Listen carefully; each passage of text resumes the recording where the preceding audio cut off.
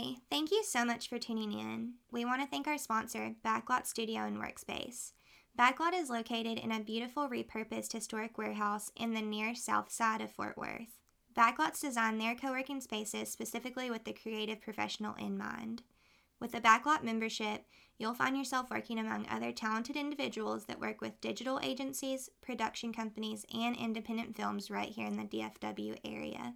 In addition to private workspaces and a co-working lounge, you'll get access to shared amenities such as call booths, conference rooms, and a 4,000 square foot soundstage, perfect for filmmaking, photography, and events. Get more information and schedule a tour online at backlotfw.co.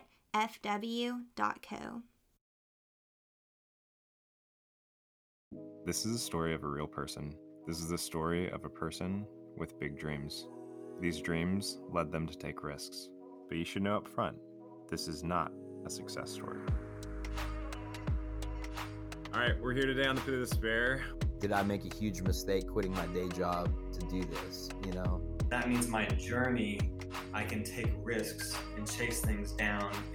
I think my biggest fear in all this is that all the effort to overcome the challenges of this past season would go by and ultimately be meaningless. All right, today we are here on Pit of Despair with Sarah Castillo of Taco Heads and Teenies and Side Saddle, the local Fort Worth restaurateur who continues to wow us with her expansion of different concepts. We're very grateful to have her on the show. Today we get the special privilege of being at the Backlot Studio and Workspace that Red Sanders started here in Fort Worth. It's a great spot for creatives and entrepreneurs to gather if they need a workspace or studio space to record or shoot photography. Today, we're really excited to get into the highs and lows of entrepreneurship with Sarah. So with that, Sarah, thank you for joining us. Thank you. Hi, Riley. That was such a nice intro. Oh, thank you. Sarah, I'm super excited to talk today. I know in advance that this podcast is the one most at risk of having an explicit rating, and we're just going to lean into that. Make sure Abby has her editing skills. Yeah, she's got editing skills, so it's going to be good. But Sarah, we were talking before the show. We started at least brick and mortar businesses right around the same time of each other, and so we've been observing each other as we've grown our different concepts. But the reality is we don't get that much time together, and this is a special moment to kind of hear more about the whole story. And so I would love if you could just start by sharing a little bit about your roots, early influences, kind of get us into the 8 to 12, 14-year-old Sarah Castillo. What was that person like? Where were you growing up? What were some of those early influences? Yeah, I'm born and raised Fort Worth, Texas. Nice. Southside girl. My grandparents, I mean, if we go back there, like they had a restaurant called the Little Diner where Hot Damn Tamales is. Uh-huh. So that the whole restaurant, I don't remember much, but I remember some things. And then also we see like home videos, and we're in the little beer garden hitting the piñata and stuff. So I remember my mom was a waitress during I was 3 or 4 or something at the time. But it was a family establishment. Like we always had our birthdays there. My grandparents were working. Like after my grandpa retired, he opened up a restaurant, which is crazy because why would you open up a restaurant after you retired? It's supposed to be relaxing. Yeah.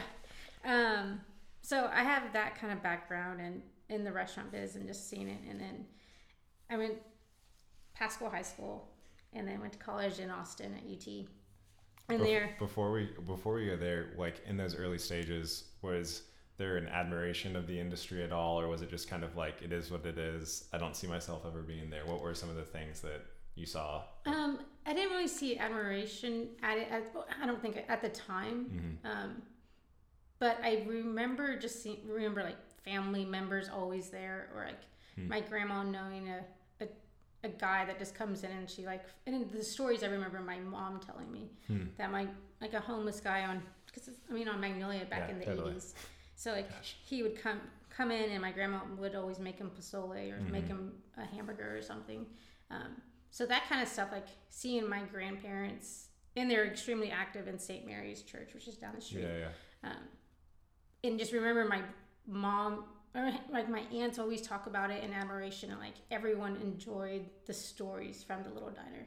And so even though I don't remember me a part of it as much, it's nice to hear all the stories from my aunts and uncles. And it seemed like there was a celebration of that within the family of some of those different stories. Yeah. And there's little things I remember. There's a story of my not a long story, but get into it. Let's go. So one time, I was probably like, I guess 4. My mom, we shut down at 2. My mom told me to go and turn off all the lights and the fans. And so I get a chair, push it up to the switches, and I get on there and I turn them off and on, turn them off and on. Like just playing around. And my mom's like, Sarah, stop it or I'm going to give you a spanking. And then, so I stop, and then I go to my grandpa, and he's making hamburgers for everybody after the shift. And I tell him, I was like, Papa, my mom asked for mustard on her hamburger. And my Papa was cooking his hamburgers. And then my aunt overheard, and she was like, that's weird. Deanie doesn't like mustard. Like, my mom hates mustard with a passion. And so my Aunt Linda went up to my mom and was like, hey, Deanie, did you ask for Sarah to tell you mustard on your hamburger? And my mom's like, no, but I just did threaten her with a spanking. So like that kind of stuff is really funny to me. But and I was like 4 years old. How evil child of me. Sorry, Mom. Oh my gosh, the sinister nature is it breeds young, but that is so funny. I love that. So that's the story. Like it's kind of cute and sweet, like with my aunts, and they always have these stories of working at the little diner and waiting tables and doing whatever. So it's pretty cool. And I know that some of just family culture has been a big influence on you. Can you talk about, like, I feel like once you leave the nest, you're maybe you don't see those things until later of how much they're formational, but kind of looking back on those early stages, how did the culture of your family and influence you? Yeah. I mean, I didn't realize the actual, like, sitting at the dinner table didn't happen everywhere. Yeah. So like my mom was extremely formal in that way, like, and we always sat down at the dinner table, and my friends, we would always joke. I mean, my family is a big joking family. Like, it's a competition in who could tell the most jokes. But so like a lot of my friends were like, man, that's crazy. Like, I wish I had that, or I wish I could be a fly on the wall, because we just had stories and stories to tell and jokes and stuff. So I guess because once I left the nest, I didn't realize, like, that wasn't something that everyone did. Yeah. But it was awesome. So that's kind of like where the whole Deanie's family style cooking too. It's like we're all sitting here around the dinner table and enjoying great food, great drinks, and each other pretty much. So that's awesome. No, I think that there's something very special for some families about that, like, communal moment of gathering together, especially when it's intergenerational. I think that's like can be incredibly powerful. Yeah. And even so like my mom also, like, she's a very slow eater, and so we are sitting around, we couldn't leave the table until she was done. So we were literally sitting there for a couple of hours and just keeping each other just entertaining each other while my mom finishes her last bite. And then she's like, oh, dessert. We're like, oh my God. That's so great. Okay, so speed us up through, graduating from Pascal, going down to Austin to attend the University of Texas. Is that correct? Yes. And then you decide, hey, my friends are doing X. Yeah. So, and I didn't know what I was going to do. I changed my major a few times, and my parents were like, you need to, like, graduate within 4 years. Like, you need to figure something out. So went to my counselor. I was like, what can I do? Anyways, graduated and went to my best friend graduated a semester earlier. And so that my spring break, my senior year, I went to go visit her in Aspen. So I go to Aspen, and there's like all these, I was in a sorority, and all the year older girls all lived there.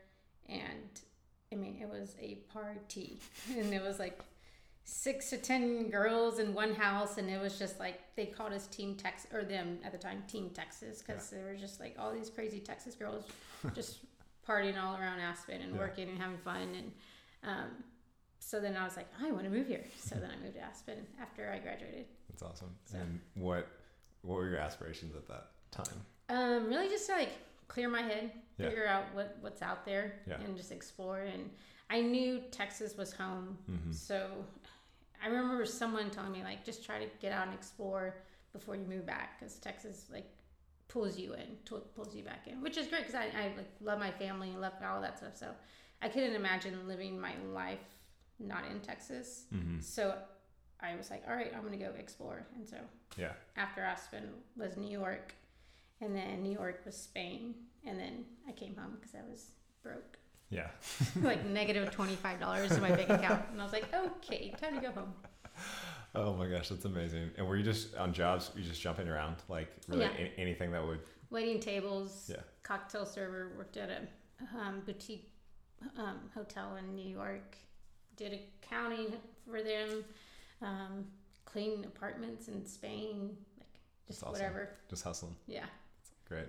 And when did either the idea or, you know, some of the early action steps towards Taco Heads start? So when I moved back, I started waiting tables right away because it's the quickest way to get your bank account back up. And I originally thought I was going to move back to Austin. And so I was waiting tables at Eddie V's, where like me and my sister were there because she went to Spain with me. And we were just grinding and just saving our money. And my manager at the time, he got invited to go play at Mira Vista Golf Course. And then he was like, hey, like, one of the customers was like, oh yeah, I hear Sarah plays golf, so bring Sarah, and then this other guy. So we all went and we were excited. And so like the night before, I was like, hey guys, I'll make breakfast tacos in the morning.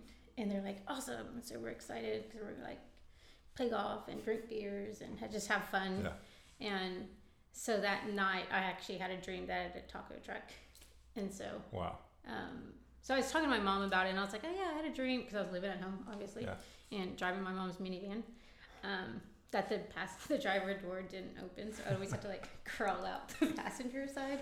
But I didn't have any money, so whatever, it worked.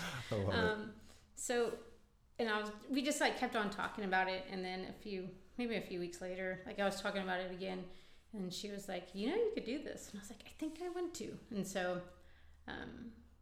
I just started like looking at different types of food trucks and trailers, and not necessarily the coach roach, where they used to call it back in the day. Like it just had this like stigma that taco trucks weren't clean or healthy, which is really sad because they're like the amazing tacos. Yeah. So I wanted to create something that would be more approachable. Yeah. So I found this like little tiny house book and bought it, and me and my mom built a trailer. No way. Yeah. Had you ever built anything like that before? Absolutely not. No. It wasn't me building it, but it was like y'all had it built, and so we had to go through a lot of hoops with the city, and that's my first go working with the city, and realized like we weren't doing everything exactly to the T, and so the health department was like, no, you can't do that, like fix it, and we're like, man, they're really after me. Yeah. But it wasn't the case. It was just being safe and everything. I'm glad they were like strict on me, because now I'm like to the T on that kind of stuff. And am I correct that you placed this in directly next to a bar that no longer exists called Seventh Haven? Yes. Have you been? Did you go? I did not go, but I did come to a taco truck. Awesome. Yeah, Seventh Haven was the bomb. And that so was. Did you just park it and just like? What did that startup process look like? How does someone even start to negotiate for a parking lot space? And I mean, it's just, I was working at Eddie V's still, because I was working Eddie V's at nighttime, and then Texas Rangers during the day. So I was just working 2 jobs, saving, and everything. I would like Valentine's night, I made $700 at Eddie V's. I turned around and went and bought a prep refrigerator. So just like little things like that. I was like, yes, my prep refrigerator. But it took me about a year. And then during that time, my Eddie V's like team was just so fun, and like we would have taco tasting parties, and we came up with taco heads while we're like polishing wine glasses in the very back. So it was just cool. But one of my buddies there, he was in the bar scene, Chris Kilo. He's now sells wine. But we bounced around because he knew all the bar owners, and so we bounced around and like had a beer at every spot, and he would start small talking. Then he was like, this is my buddy Sarah, and then I'm like, okay. So then I'm like, hi, I want to open up a food truck. This is my business plan. And then I would just kind of tell them what I want to do. So we went to like 4 or 5 spots in the 7th Street area, and everyone said yes. That's amazing. So it was pretty cool. I love that. And I was really drunk afterwards because we had to drink something at every spot. To fit you have to get your foot in the door some way. Yeah. And so now you are running a taco truck that is now in another taco spot. It's taking your spot, Bella Taco, but which is so crazy. It's nuts, right? Yeah. You had the vision. It's cool. It's a good corner for it. Yeah. Okay, so you launched the taco truck. Things start going fairly well. Yeah. The owner, he was really cool, and I think the first couple nights he saw his sales increase, and then he was like, I really like this. Like, if you want to make this a permanent spot, like, I'll build you a deck. We'll get power source, because I had my generator. I had like a folding table, like nothing. It was just very old school. Yeah. And I was like, yeah, like I love it. Like, let's make this permanent. And so he built the deck outside. I just parked right up to it. Had a power source. He even had a generator in the background. Yeah. And it's a very, Jimmy, the owner, like, he's very hands-on and everything. We had a projector screen. We had we had mariachi bands out there. We just had fun with it. Yeah. So, and it just took off. Like, it was crazy. Like, we thought.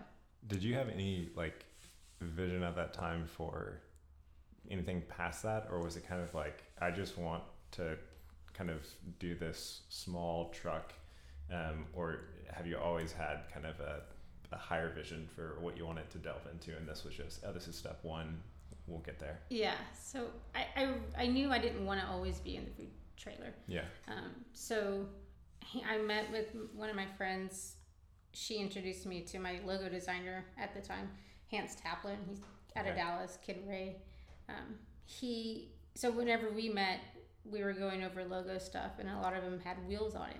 I was like, let's nix anything with wheels or trailer, because I want to build that to a brick and mortar one day. Yeah. So, which I'm really glad we did, because it's so hard I didn't want to do that transition, you're a trailer, but then brick and mortar. And so tell us about how you transitioned from running the trailer to diving into Taco Heads on Montgomery.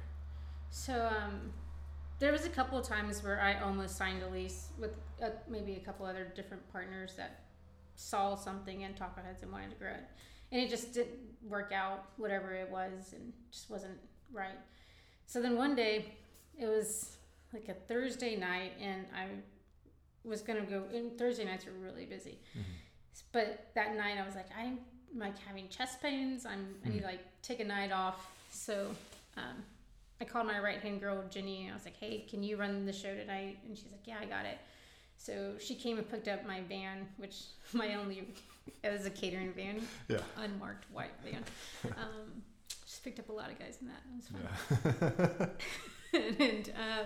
But yeah, so she came, picked up the van, and I took the night off. So the next morning, I had to go pick up the van from her at her house. So I called an Uber.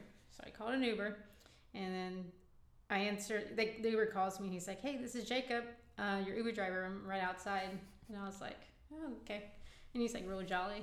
And I walk outside, and I see this black Grand Jeep Cherokee SUV, and then a TC alumni sticker and Duke sticker. And I was like, this is weird. It's not a normal Uber guy. Mm-hmm. And I walk into the passenger side area, and he rolls in the window, and he's like, hey, come sit in the front. So I sit in the front seat.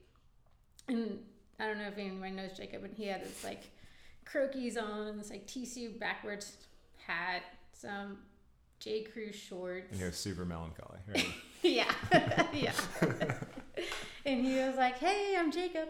And what he was doing at the time, so Jacob was doing, he worked for an investment, what was he doing at the time? Management consultant? Yes, consultant group.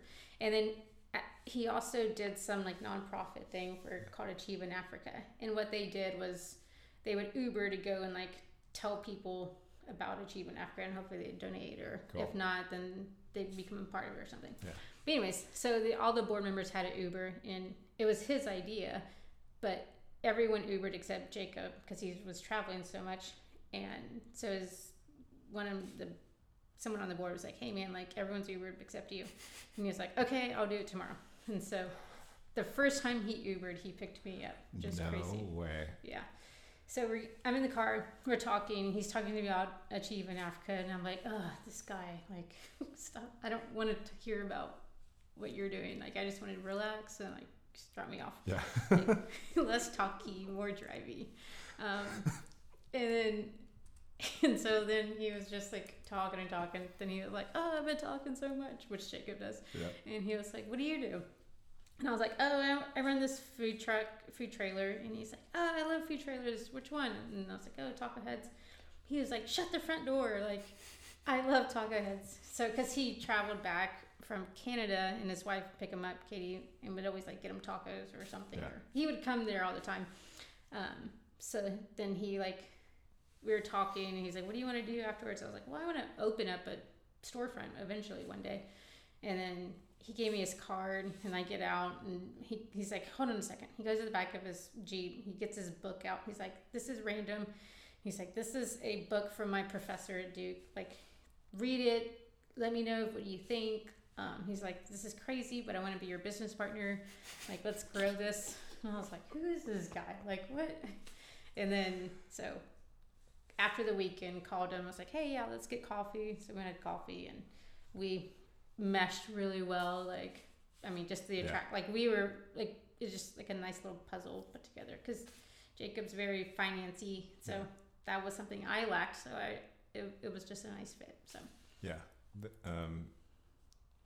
I don't actually know what type of analogy to put on that partnership, but yeah, it was at the very least a party and two very confident, two enthusiastic people, but goodness sakes, it was always so much fun to watch y'all in action. And so y'all go and launch Craftwork and Taco Heads Brick and Mortar launched less than a week apart. This is January of 2016, correct? Yep. And things don't start slow. No. No, I mean, it's kind of crazy. So we originally signed the lease at South Main location. Okay. So where Thiny's was originally going to be Taco Heads. No way. Wow. And we signed the lease, put it down payment or whatever. Yeah, started on construction, not construction, but with our architect. And then we're like, this is just not right. The timing's bad. Like, this street's taking longer. And that was 2015. So obviously, we were 5 years too early. And so then Jacob and I were, so I used to live on the west side, and he would always, we just pick each other up and go coffee shops and just work. And then he was like, hey, I found this spot over on Montgomery Street. I just drove by and like no one's in there right now. And he's like, we're looking for a commissary so we can like at least cook for all of our taco stuff currently and like start making breakfast tacos for coffee shops and stuff. Because the food truck was out of Boca at the time. Oh yeah, that's right. So we just needed like a kitchen, at least we could like start practicing on dishes and stuff. And so we got a hold of we had to like track down that landlord. Like he was nowhere to be found. And one of our friends, someone knew him from Fort Worth, so whatever, just very Fort Worthy. Yeah. So we tracked him down and we got a hold of him, and then he said, I'll call you back. So then we were in Austin at the time, just kind of doing R&D, and we were... What does R&D look like? With us, me and Jacob. So we were with my best friend and Jacob and Katie, Jacob's wife, and me and my best friend, like the one I lived with in Aspen and in Spain with. I mean, we like to party and like go to drinks and eat at all the restaurants in Austin. And Jacob's just like the sober driver, and he's like, hey buddies, like walking around with his computer and like on his Excel sheet nonstop. And he's like, hey guys, remember like the time we were all friends drinking alcohol? We're like we're doing right now? He's like that's just Jacob. Like, I was like, yeah, I remember drinking alcohol. But that's him in a nutshell, walking around with his computer the entire time. That's hilarious. Just taking notes and stuff. So that was R&D, but we were going from one restaurant to another, and then our landlord called and he was like, hey, like, this is Jeffrey. I own the property on Montgomery Street. I looked you up. I like what you do. He's like, if you want the space, it's yours. And I was like, holy smokes. Like, that's awesome. She like how I said smokes instead of shit. So then, like, I was like, oh my gosh, Jacob, like, the landlord just called. He said the space is ours. And we're just like, oh my gosh. And I'm like, and he was like, whatever you want to do. He's like, this is the rent. And we're like, yep, this is that. That's perfect. Awesome. Like, we'll just, we're taking it. Yeah. So we got back, got everything cleaned out, figured out, and signed the lease, and got that 1812 Montgomery spot. That's awesome. And so things kick off. Things are going well. There's probably a moment that you can look back to and say a moment maybe where there's like a ton of euphoria, or when like you just felt like you couldn't be touched potentially. I mean, like we didn't have our stuff together. Like, our construction guy was not great, and like, we had to fire that person, go with someone else. Our zoning commission, like, totally, it was a nightmare. Like, we didn't even think, because there's 2 buildings at Montgomery, we couldn't open the bar side. Like, they just came in. The neighborhood wasn't a big fan of us as well. Orange Heights is very particular. We love them to death, by the way. So that was a big hurdle to overcome, but we were at city council trying to get that second building to be our bar, because like we didn't have any, our other restaurant side is tiny, like it's 900 square feet. So we didn't have a space for a bar, ice machine, or anything. So we were picking up ice every single day. We had our beers in a cooler on the deck. No one even like took it, which is awesome. We're like, it was ghetto. So we just like scrambled just to make things work. And then I know it was like maybe March, we passed city council and by 1 vote. And me and Jacob, like, we just started crying. We're just like, we were there with 97W. We're just like, oh my gosh, like that was like. No, I remember being at Taco Heads. It might have just been that I was serendipitously there, but I remember being there. Yeah, y'all came by right after the zoning commission, approved it, which was amazing. It was crazy, yeah. So, and it had been like 1 or 2 points, but it was really close, and we were just like, just started crying. We're like, oh my gosh, let's go. So, finished construction on the bar side. So we opened that up in May.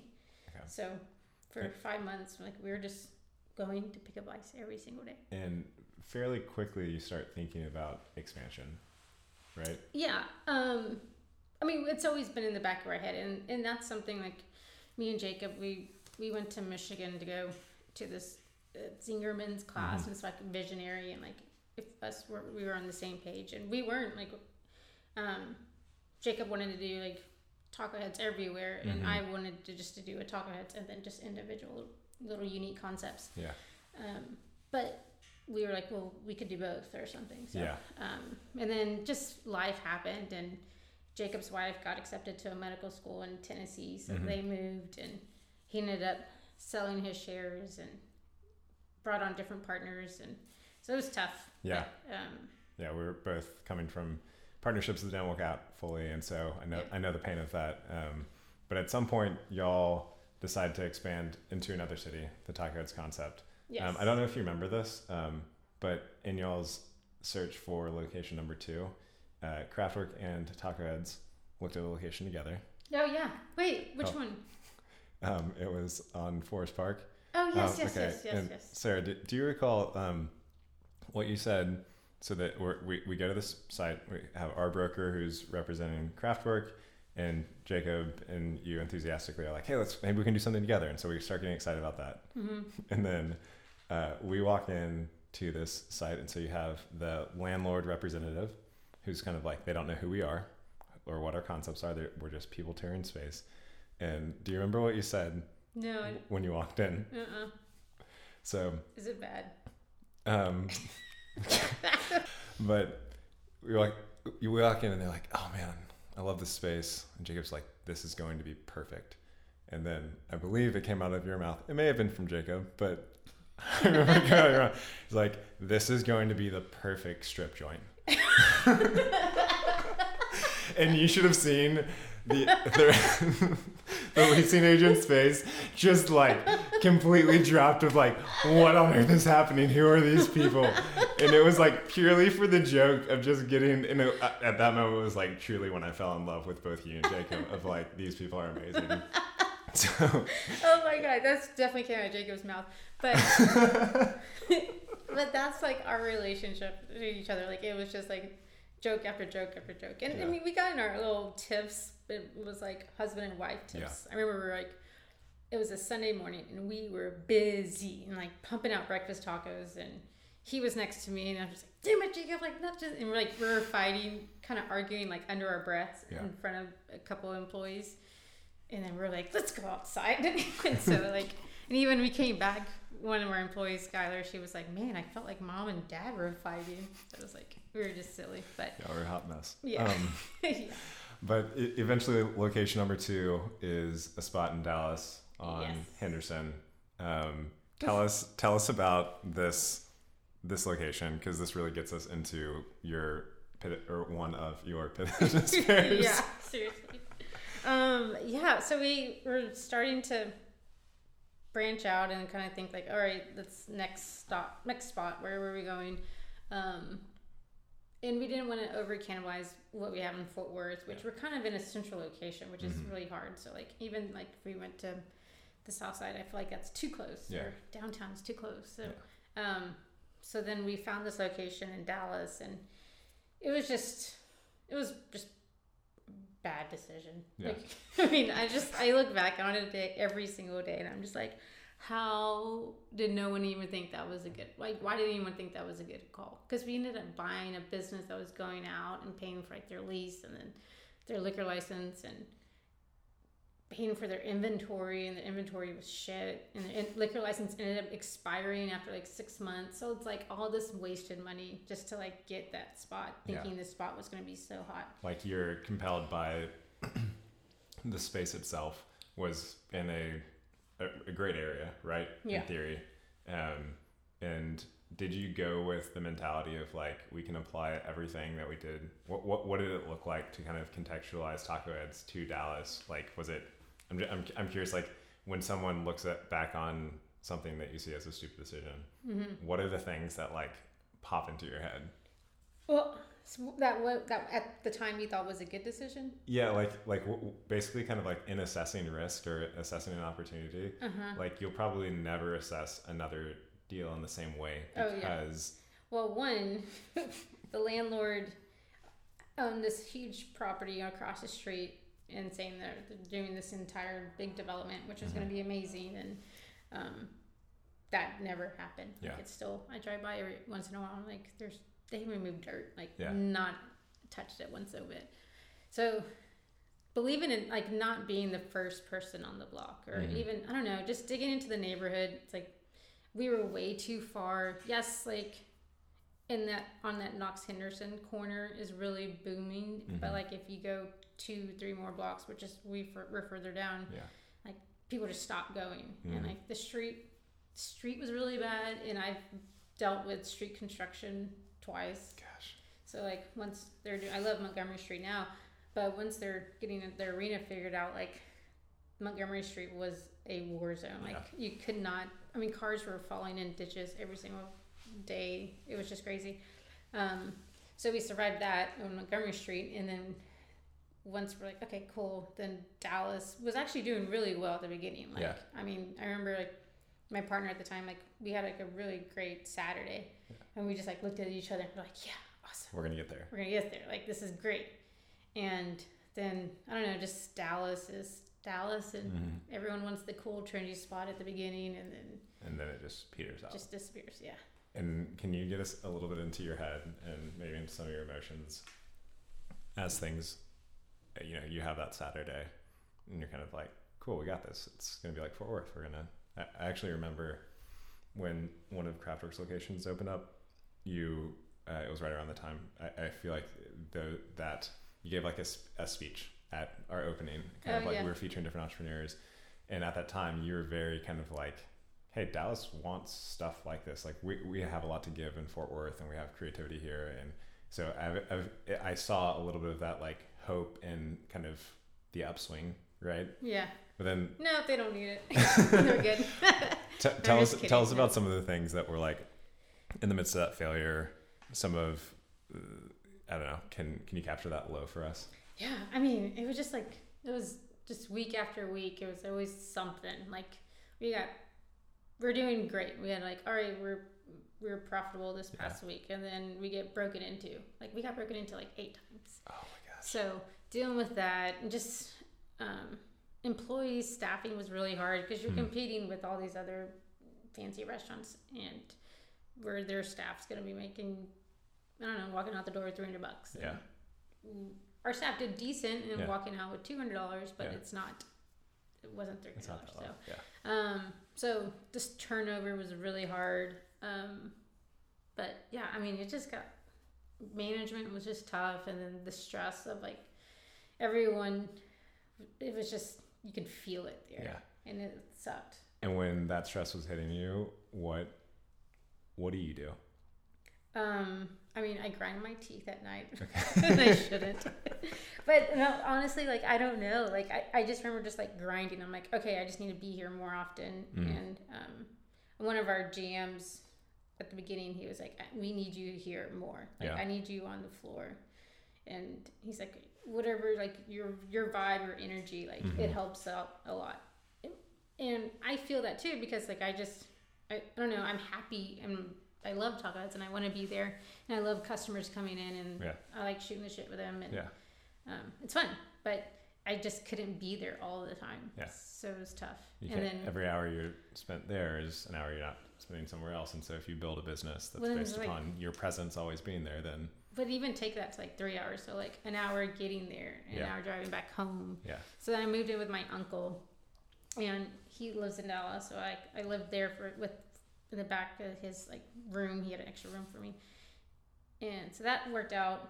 But it was just like I just wasn't happy. I wasn't home. You like transplanted your whole life over to prop up something that is not coming to fruition. Is there any in like that moment? Are there any characteristics about yourself that you like wanted to change? I mean, I wanted it to be. I wish I was more vocal. On like and stood up for like what I thought, because I tell me more about that. I don't know. I feel like I let people, like someone comes up with an idea and I just let them like, okay, that's a great idea, let's run with it. And when honestly I'm like, I don't think that's a great idea, but I don't want to shoot anything down and then maybe miss out on that could have been a good idea. But I realized like I should just go with my gut. So we ended up at the very end when it was just like dying, we ended up changing the concept a little to more of like a bar scene. And that was just a failure. Like it was just so bad. And I knew I wasn't excited about it. I didn't want to change it from Taco Heads to this other concept, and it was just, I don't know, it just wasn't good. It was just really bad, and blacked out windows. And I mean, I walked in and I was like, I don't own this. Like this is not me. And except, I mean, I put a smile on and kept on going. And I wasn't resisting it. So I wish I was a little bit more stern or strong-headed. That's like one of the most disorienting feelings is when you're trying to grow a business and you walk into your own concept and you're like, wait, what are we doing? Because so much of it has come from you as a person. And honestly, I think that's one reason why people resonate with brands is there's real people behind them who like are putting themselves and their emotions and whatnot into that venture. And so anytime that moment comes where you're like, not that it's all about Sarah, but it's like people don't just want to consume a bar with blacked out windows. They want to see the intentionality. They want to see the character of someone in a space. I think that's what makes something really beautiful. So and I still like beat myself up thinking, I'm like, how did it get down to that? And it goes to like little things like over portioning on guacamole.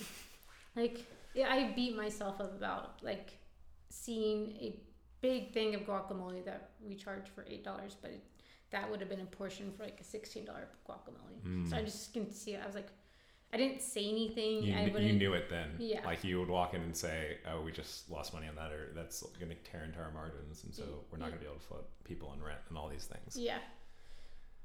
Gosh. So it was just tough. And then, like, I don't know,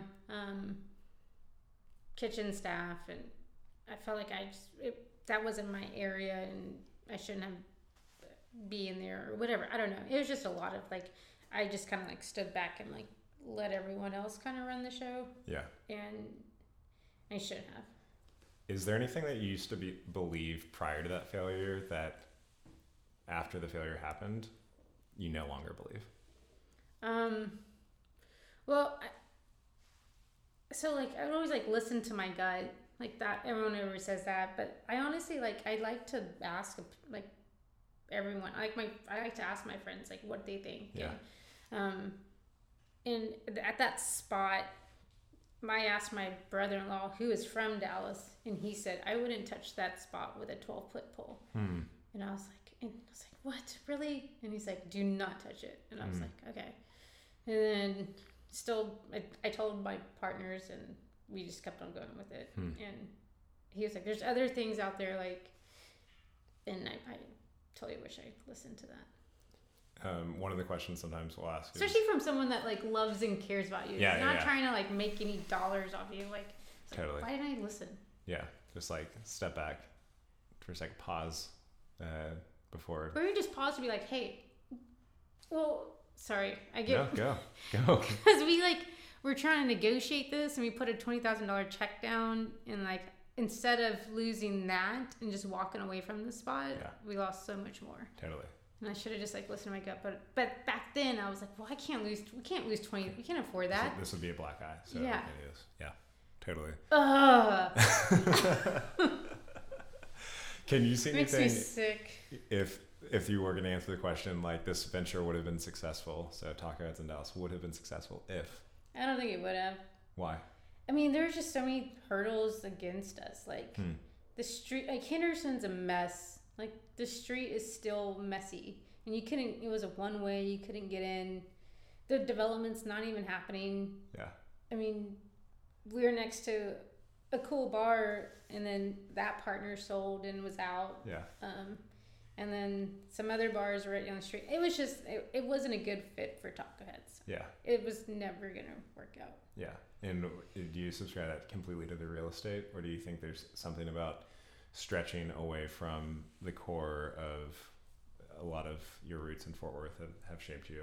Like, how much of it was a different city concept and knowing the DNA of that city versus applying something that you know really well here? No, it's totally, I mean, it's the real estate, the market, the DNA, like, Dallas people are not Fort Worth people. Like, and I just know, like, Fort Worth people are just so loyal. Like, Taco Heads Fort Worth is not perfect, and, like, we've messed up a lot, but people keep on coming back, and I'm like, why?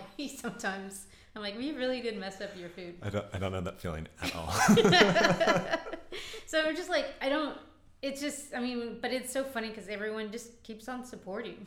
So it's just, that's just not Dallas. Dallas is like, you mess up, we're gone. Yeah. They have a new restaurant that's going to open up. Yeah. No, totally. So is there anything that, looking back on that moment, that you're grateful for? That's kind of hard. Yeah. No, I know. I mean, we closed right at COVID. Okay. And I'm so glad because I feel like during that time we had all these different managers, and, like, the whole concept, which is, like, getting out of, like, what I envisioned. I mean, we were so hungry for money or just something. We did, like, this, what's the Long Island iced tea? Yeah, Long Island iced tea drink. Are you kidding me? Just so it's like, oh, it's a quarter, we can make a good profit. I'm like, sure, whatever, like, whatever we can do to save. And, like, that's just not Taco Heads. That's not me. And so, like, that was like, oh, no. But anyways, so COVID happened. Hold on real fast before you go past that point. Like, there's something there that I think kind of hits on the question of, like, you said that that's not us, but in that moment you're willing to do whatever. Yeah. Flash forward 2 years, 5 years, whatever it is. do you see, like, what will be that kind of North Star to say this is something I'm willing to commit to? Like, what does that look like for you? Does that make sense? Yeah. I mean, I think believing what the Taco's brand is and always staying 100% committed to that. And I mean, just like to myself and all my employees, like, I don't know, it was just, we're straying off. We're like, oh, it's kind of like us starting making pizza at Taco Heads or whatever. Like, it's just like, we need to stay true to who we are because people like us. People like the tacos. So, like, why?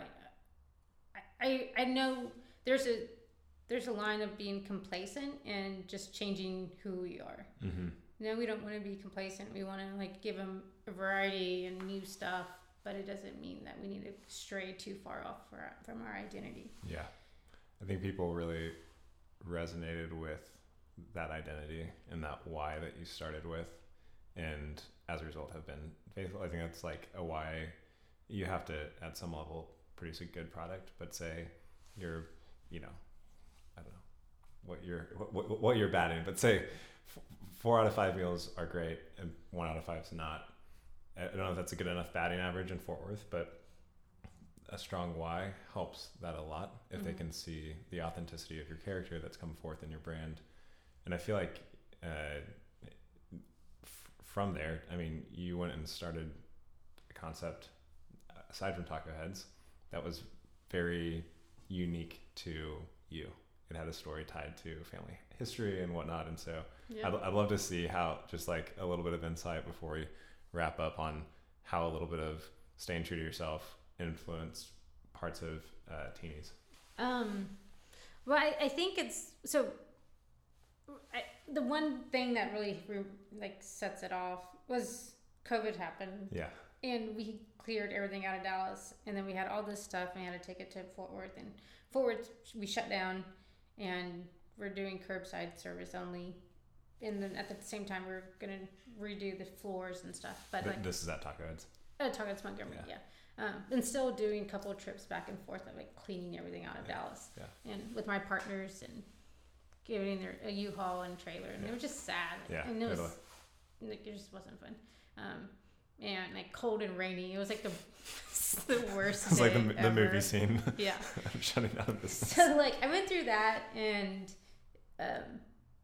getting Montgomery, figuring out, like, we like literally had a clean house because we couldn't keep staff on because we had no idea what was going to happen. Totally. So then because of that, I'm actually like thankful it happened because it like we cleaned house and then we got back to like what the roots were of Taco Heads. So the identity and who I was and what did I want, what did Sarah want for Taco Heads.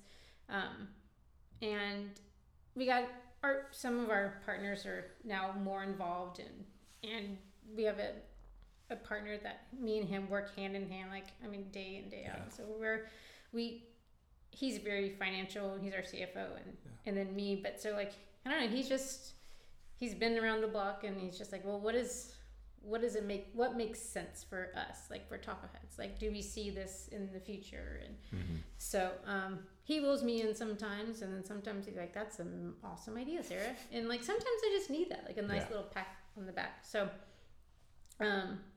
with Teenies, like, I've always had this idea of family style because like my family and the whole, one of my friends saying being a fly on the wall always stuck with me because it's a beautiful thing that what my family has. Yeah. And I wanted to share that. So going back to South Main building, I'm really good friends with the landlord, Lori, and so whenever we went back, she wanted it to be a Taco Heads, and I was like, this isn't Taco Heads, like this is something different.